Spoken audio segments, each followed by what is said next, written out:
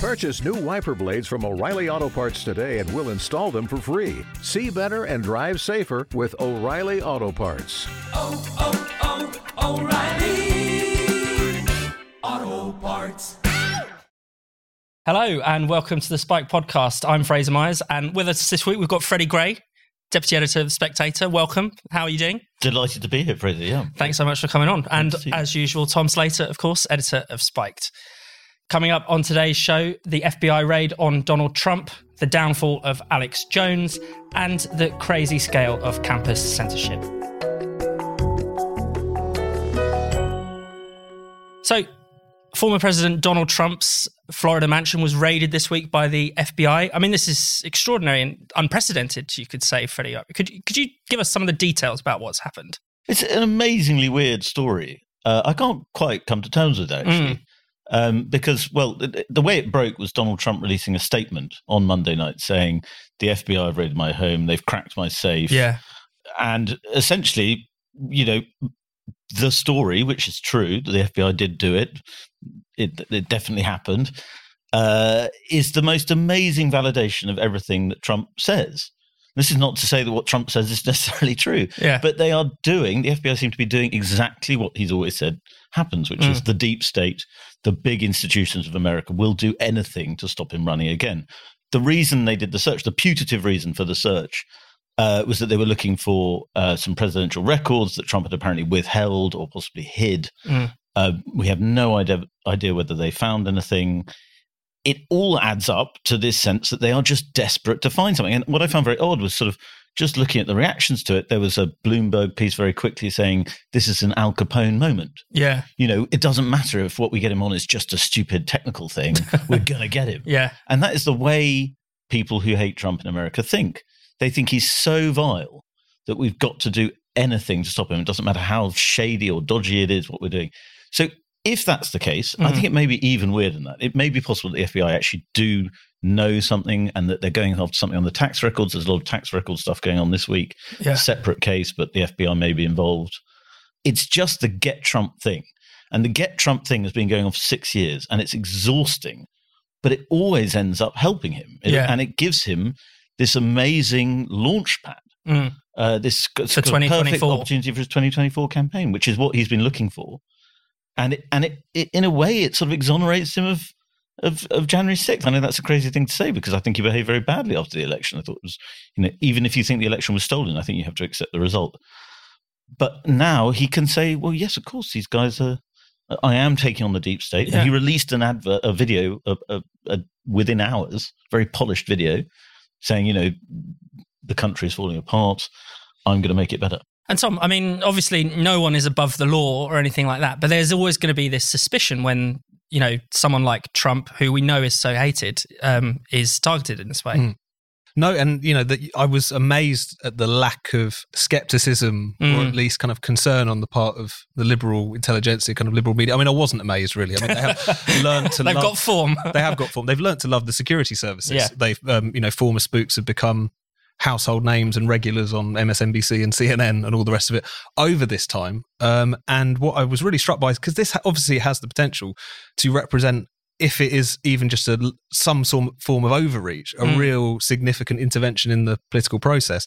And yet you've got card-carrying liberals who are amazingly relaxed about it. And the argument is essentially they wouldn't do this if they didn't have the goods. Yeah. So you just have to kind of take their word for it, as you know, we're expected to take their word for it on Russiagate or any of these other incredible interventions of the FBI and the American state in democratic politics, effectively. And I think Freddie's exactly right. Whatever the kind of details of this particular case, it's undeniable that there has been like a protracted campaign to just get Trump by any means necessary. I mean, the New York Times was reporting in April that Biden himself was telling confidants that Trump is a threat to democracy and he has to be put in jail, essentially. So to deny that there is, if nothing else, this pressure exists, I think is absolutely ridiculous. And as Freddie says, it's only going to have the complete opposite impact as everything that the kind of liberal establishment and corporate media of the US do, it always backfires on them, as I'm sure it will in this case as well. They always seem to be overreaching. I mean, yeah, Freddie, what do you make of this argument? You know, it's the FBI, we can trust them. It's Merrick Garland, he's really, you know, straight-laced and above board. They would never dream of doing something political in this way. Well, it's madness, obviously. And then a lot of people are saying, you know, well, if it's anti-Trump, if it's sort of prejudice, then why is it carried out by the FBI, who's headed by a Trump appointee? So, but Christopher Wray is notoriously, a kind of Bush era person who I actually spoke to a Trump guy who was in London yesterday, and he said, Trump hates him and they hate each other. So I don't think that stands up. Although, I mean, if it were to be an FBI conspiracy to help Trump, it couldn't have been much better. You know, that's the weirdest thing about it. And then I think also what the sort of real upshot of it is that American democracy is decaying very, very rapidly before our eyes. Yeah. And this looks like a banana republic type situation. And what's worse than that is also the way the Republicans respond. So the Republicans, Kevin McCarthy, the House Minority Leader, says, we're coming after Merrick Garland. Yeah. Once we get in November, you know, clear your calendar, Merrick Garland. And all the Republicans are like, yeah, we're coming for them. Yeah, blah, blah. And it's like so juvenile. Yeah. But also, that's dangerous. Democracy then becomes like, we get in power, we use the Justice Department to attack you, or we attack the Justice Department if we think it's corrupt. And so power is basically just handed over and then becomes a sort of sledgehammer to arrest or imprison or prosecute the other side. Yeah, I mean, so we're sort of losing the kind of peaceful balance of power. We're losing, you know, the last two elections at least, the losers' consent in America, with both sides denying that the other side won. I mean, this is very dangerous. But I think, as you say, it speaks to the hypocrisy as well, because of course Trumpists really don't have the moral high ground when it comes to not trying to, at least in a kind of theatrical sense, pursue your enemies via kind of legalistic means. You know, the last time all of these discussions were going on about whether or not mishandling classified documents might bar you from public office was in relation to Hillary Clinton. You know, there was a lot of discussion about that ahead of her race in 2016 because of her emails. But what you see time and again is effectively you have one side, the Trumpist side, kind of being quite almost like performatively anti-democratic, a bit authoritarian.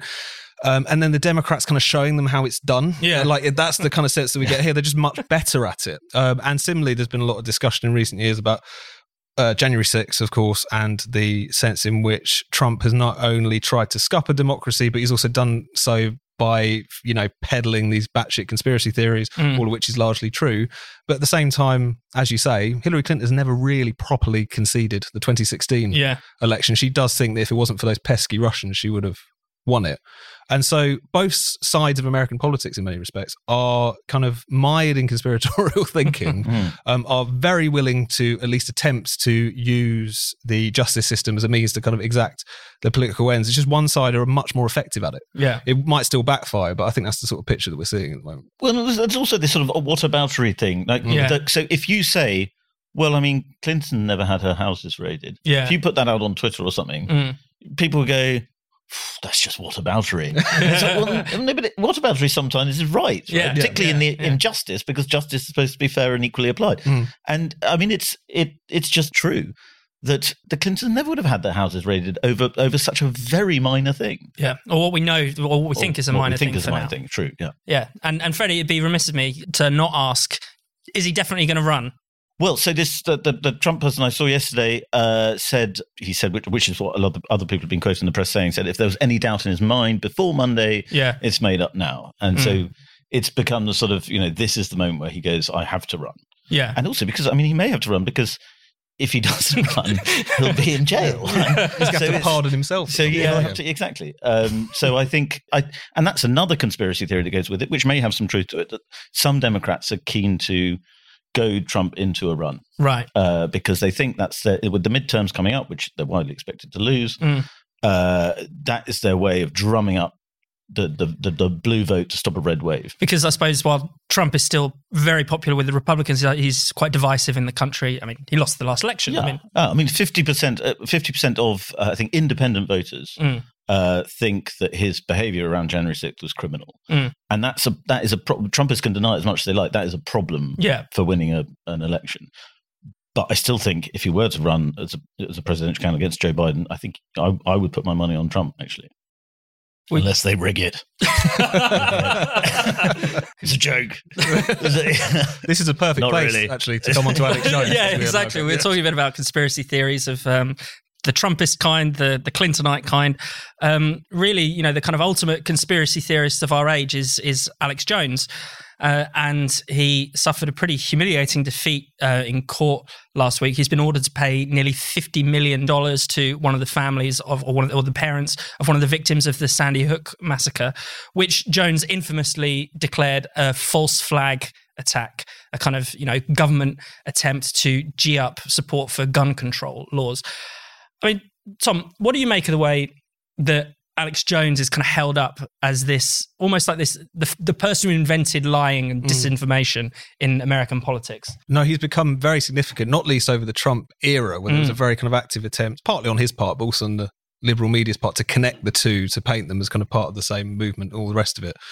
And was also one of the kind of early victims of big tech censorship. So he got kicked off of all of the main platforms in 2017, I think. He was kind 18. One of kind of string of high profile people who increasingly got kicked off. It was funny, back in those days, they made a point of saying it wasn't about conspiracy theories, it was about hate speech. Although now conspiracy theories can definitely get you kicked off as well. And he's really become the kind of center of the sort of post-truth panic, if you will, which has been quite alarming as far as it's justified all kinds of quite Orwellian censorship, which is a bad idea anyway. I mean, I think censorship is far more dangerous than any conspiracy theory, and it also has a habit of fueling conspiracy theories, so it's not a good idea.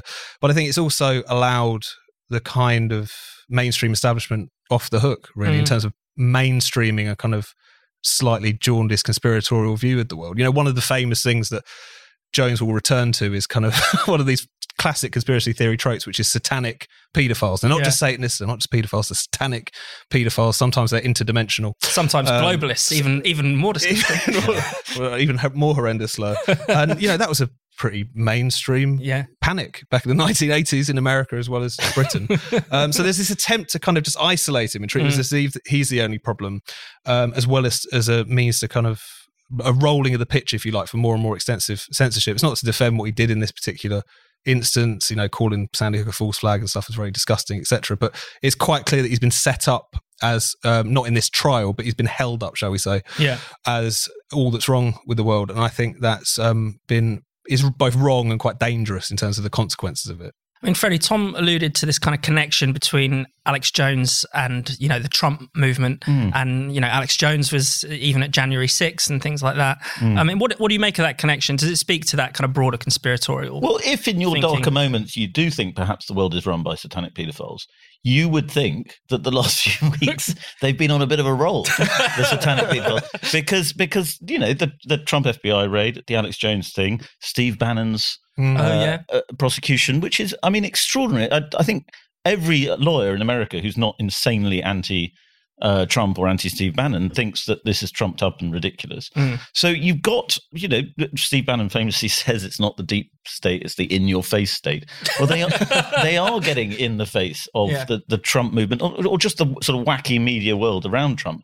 And then, as Tom says, with Alex Jones, the Sandy Hook stuff was obviously insane, and I think it's right that the parents should be able to sue, and if they win the case, fair enough. What I find weird is like the sort of, it's not enough, we've got to completely destroy him. Perjury, let's put him in jail forever.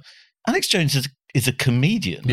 He's not even a sort of, it's not real journalism, and also everybody assumes that, it's true that in the post-truth world that people do sort of ride between believing it and not believing it at the same time, and it's a bit dangerous that we don't believe in truth. But this applies to everything now, not just Alex Jones. And Alex Jones is almost better than a lot of media because it's so obviously absurd, and you can just go, oh, he's just going off on one. Whereas if you watch Morning Joe or MSNBC, you're supposed to take everything they say very seriously, even though often it's as ridiculous, I would say. And has a much not quite as ridiculous. And has a much kind of bigger impact, because policy is formed around that, because police investigations are launched in relation to that. If you think about, the UK and the VIP paedophile scandal, this complete nonsense fabricated by this fantasist and convicted paedophile, as it turned out, himself. This was peddled by the likes of James O'Brien, the respectable media. They leapt on it, they didn't challenge it whatsoever. Tom Watson, the Deputy Labour leader. Exactly. No one was ever really held to account for that, as it turns out. But also, it had a real tangible consequence. People had their names dragged through the mud. They were subjected to all these trials. A lot of the men accused in that kind of died whilst awaiting their fate and all the rest of it. Someone who watches Alex Jones takes it a bit too seriously and maybe, shows up at a pizza restaurant or whatever. That does happen, and that is condemnable. But at the same time, in terms of its real impact on life and society, these mainstream kind of acceptable Martha's Vineyard version of conspiracy thinking are much more dangerous. Definitely. I've got an Alex Jones story, if I may share it. Please. I sat next to him once at a dinner. Don't ask me why. And the fan club. and obviously I knew who he was, and I was talking to him, and he had a completely different voice. He was being quite normal. And then I said French something. Or something. He was like, so nice to meet you. And so we were just talking. Then I asked him a question. I think he suddenly thought, oh, God, I'm talking to a journalist. Yeah. And then he suddenly went, well, the elites are terrified because, and he changed character. Yeah. He just so it's an act, it's a shtick. And I'm sorry to have exposed him, but everybody knows this, right? Yeah. That it's a performance routine because he's like a clown. You mean you don't believe that the chemicals in the water are turning the frogs gay, or don't think the he US actually thinks government is, obviously, I think the manipulating the weather. So the reason there's a water shortage is because we all know that the frogs are turning gay. Yeah. Coincided with monkeypox. I'm just asking questions. Have you seen the country music clip that somebody has turned Alex Jones's rants into a country music song? Brilliant. And it's one of the funniest things I've seen. I recommend you. People watching should look it up. You got a favourite song, Alex Jones moment? I think you've stolen the water's turned the frogs gay. You can't really get much better than that. Him talking about eating his neighbours. That's a good one. That was good as well. You're watching the Spiked podcast. While you're here, you should subscribe to our YouTube channel and click the bell so you never miss a video. But even better, to keep up with all of Spike's content, all of our brilliant articles and essays that we publish every weekday, you should sign up to our newsletter, Today on Spiked. Every weekday, you'll get a roundup of all of Spike's content, plus some exclusive commentary. To sign up, just go to spiked-online.com/newsletters and click Today on Spiked. That's spiked-online.com/newsletters and Today on Spiked. Now, back to the Spiked podcast. So, returning to a familiar theme on the Spiked podcast, Times investigation has revealed, or restated, I should say, the shocking scale of censorship on British campuses. They found that several universities have been pulling books from courses, books that are possibly too challenging for students, not in a kind of mental way, but in a sort of emotionally challenging way. And they've slapped over 1,000 trigger warnings on classic texts, including Chaucer and Shakespeare. Tom, what have you made of this latest revelation? It tells us what we already know, which is that universities have been going down this road for a very long time. And it was reading this and you were kind of struck by, I just don't know if there's any way back for a lot of these universities, certainly a lot of the kind of humanities courses and the arts courses and whatever. They're so steeped in this stuff now. There was a lot of people who were trying to kind of naysay this particular investigation, people focusing on the fact that I think they found it's like 10 universities had either dropped or made books optional because that they were in some ways upsetting, and people saying that's nothing, very easily ignoring the 1,000 trigger warning texts that everyone had found and all the rest of it in an attempt to downplay it. But, you can find cases like this in the news going back the last 5 years, and they're 10 a penny, really. And also, there's the fact that they're often ridiculous never even stops them being applied. Like some of them, I think it was Nottingham Trent said that people studying French didn't have to look at Charlie Hebdo because it was racist. That's kind of par for the course. But, Aberdeen said that A Midsummer Night's Dream was classist and it had a trigger warning to that effect. I think the same university said Chaucer could be quite emotionally challenging. And then Greenwich had a trigger warning on 1984, which is kind of funny in itself, but specifically for suicide and animal cruelty, which again is absolutely absurd. So, but they just don't see the problem with it. They don't see that it's absurd. And as with the other Times investigation we saw this week about UCU members effectively kind of trying that's the University Lecturers Union. Exactly, in Britain, effectively trying to cook up ways to kind of out and oust gender critical people in their HR departments, all this stuff. It really is endemic. I'm just amazed that there's people who are still trying to naysay this, to pretend that it's not going on. And it's just utterly unconvincing at this point. The reason that you don't think it's a problem is because you're basically in favour of it. That's essentially why so many of these academics are naysaying it now. Because how long can you ignore the evidence of your own eyes, let alone a Times investigation? There's two things that seem particularly extraordinary at this kind of juncture. One is that, the government has made so many pointed interventions in this, and it's still going on. And legal interventions. And legal interventions, the higher education free speech bill.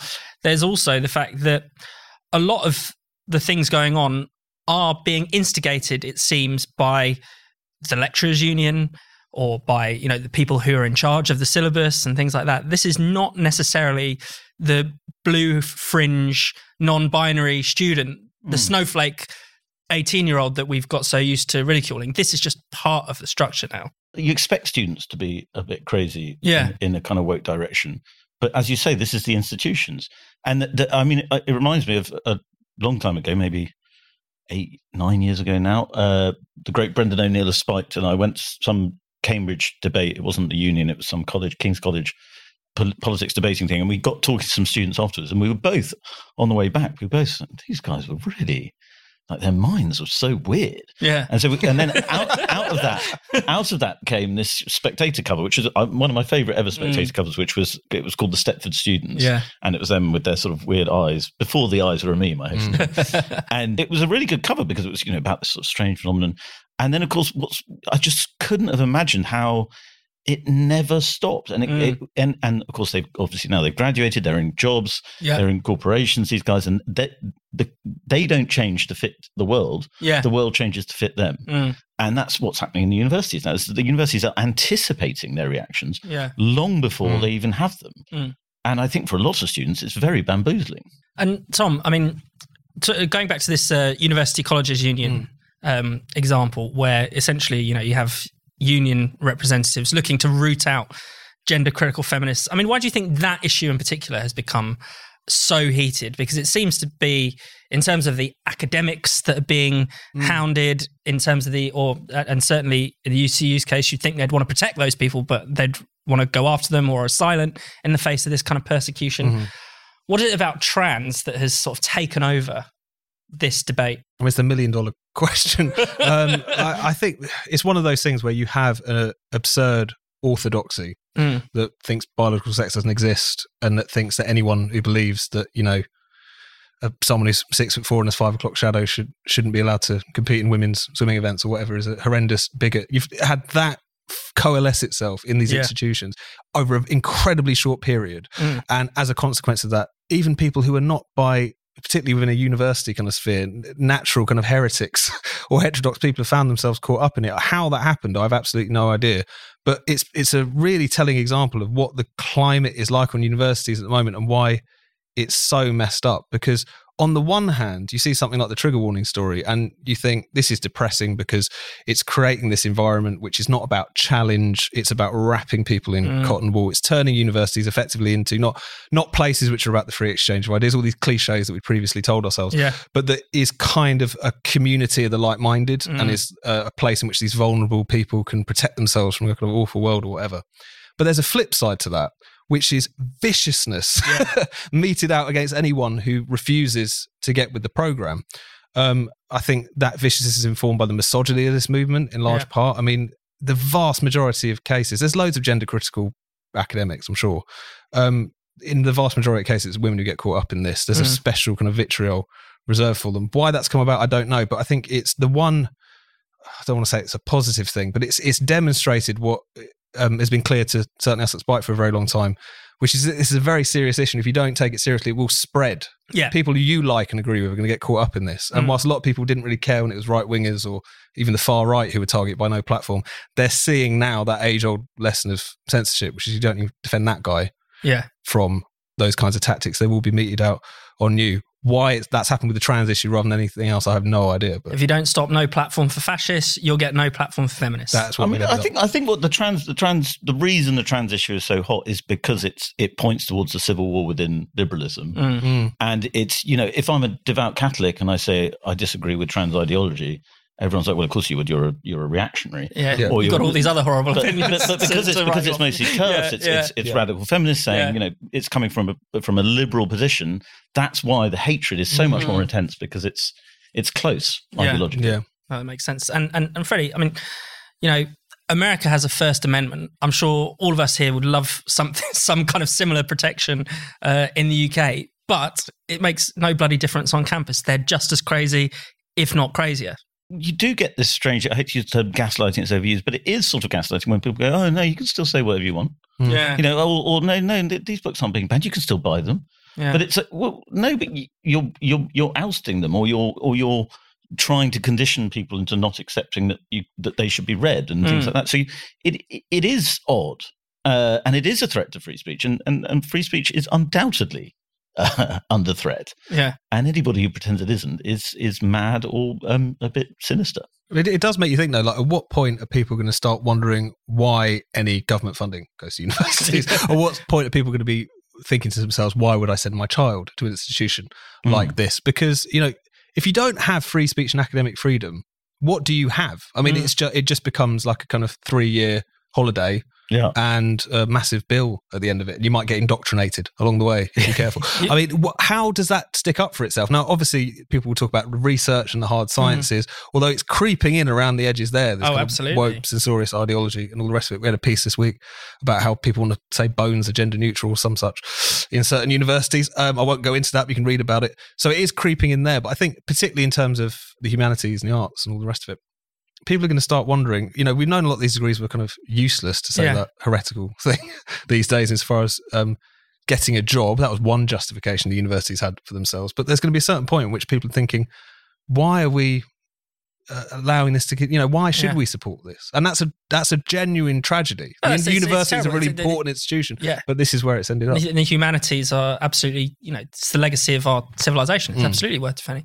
I mean, of course, there's always autoethnography and wanking that you could take part in. Maybe we should leave it there. I don't know what you're referring to. This is the case of the man who was doing his PhD essentially in wanking, and not just a PhD in wanking, but wanking to particularly suspect material. I'm not going to say any more than that, but it's been a big Twitter story the past 24 hours, and I'm delighted that we decided not to talk about it in too much detail because it makes me feel a little bit sick. Well, let's move on. But I'm ashamed. I'm ashamed I've missed it. Actually, I'm quite proud of myself having missed it. I'm obviously going to look it up immediately. Thank you for listening to the Spiked podcast. We're back every Friday, and you can now watch us on video too. Check us out on YouTube or go via the Spiked website, which is spiked-online.com. See you next time.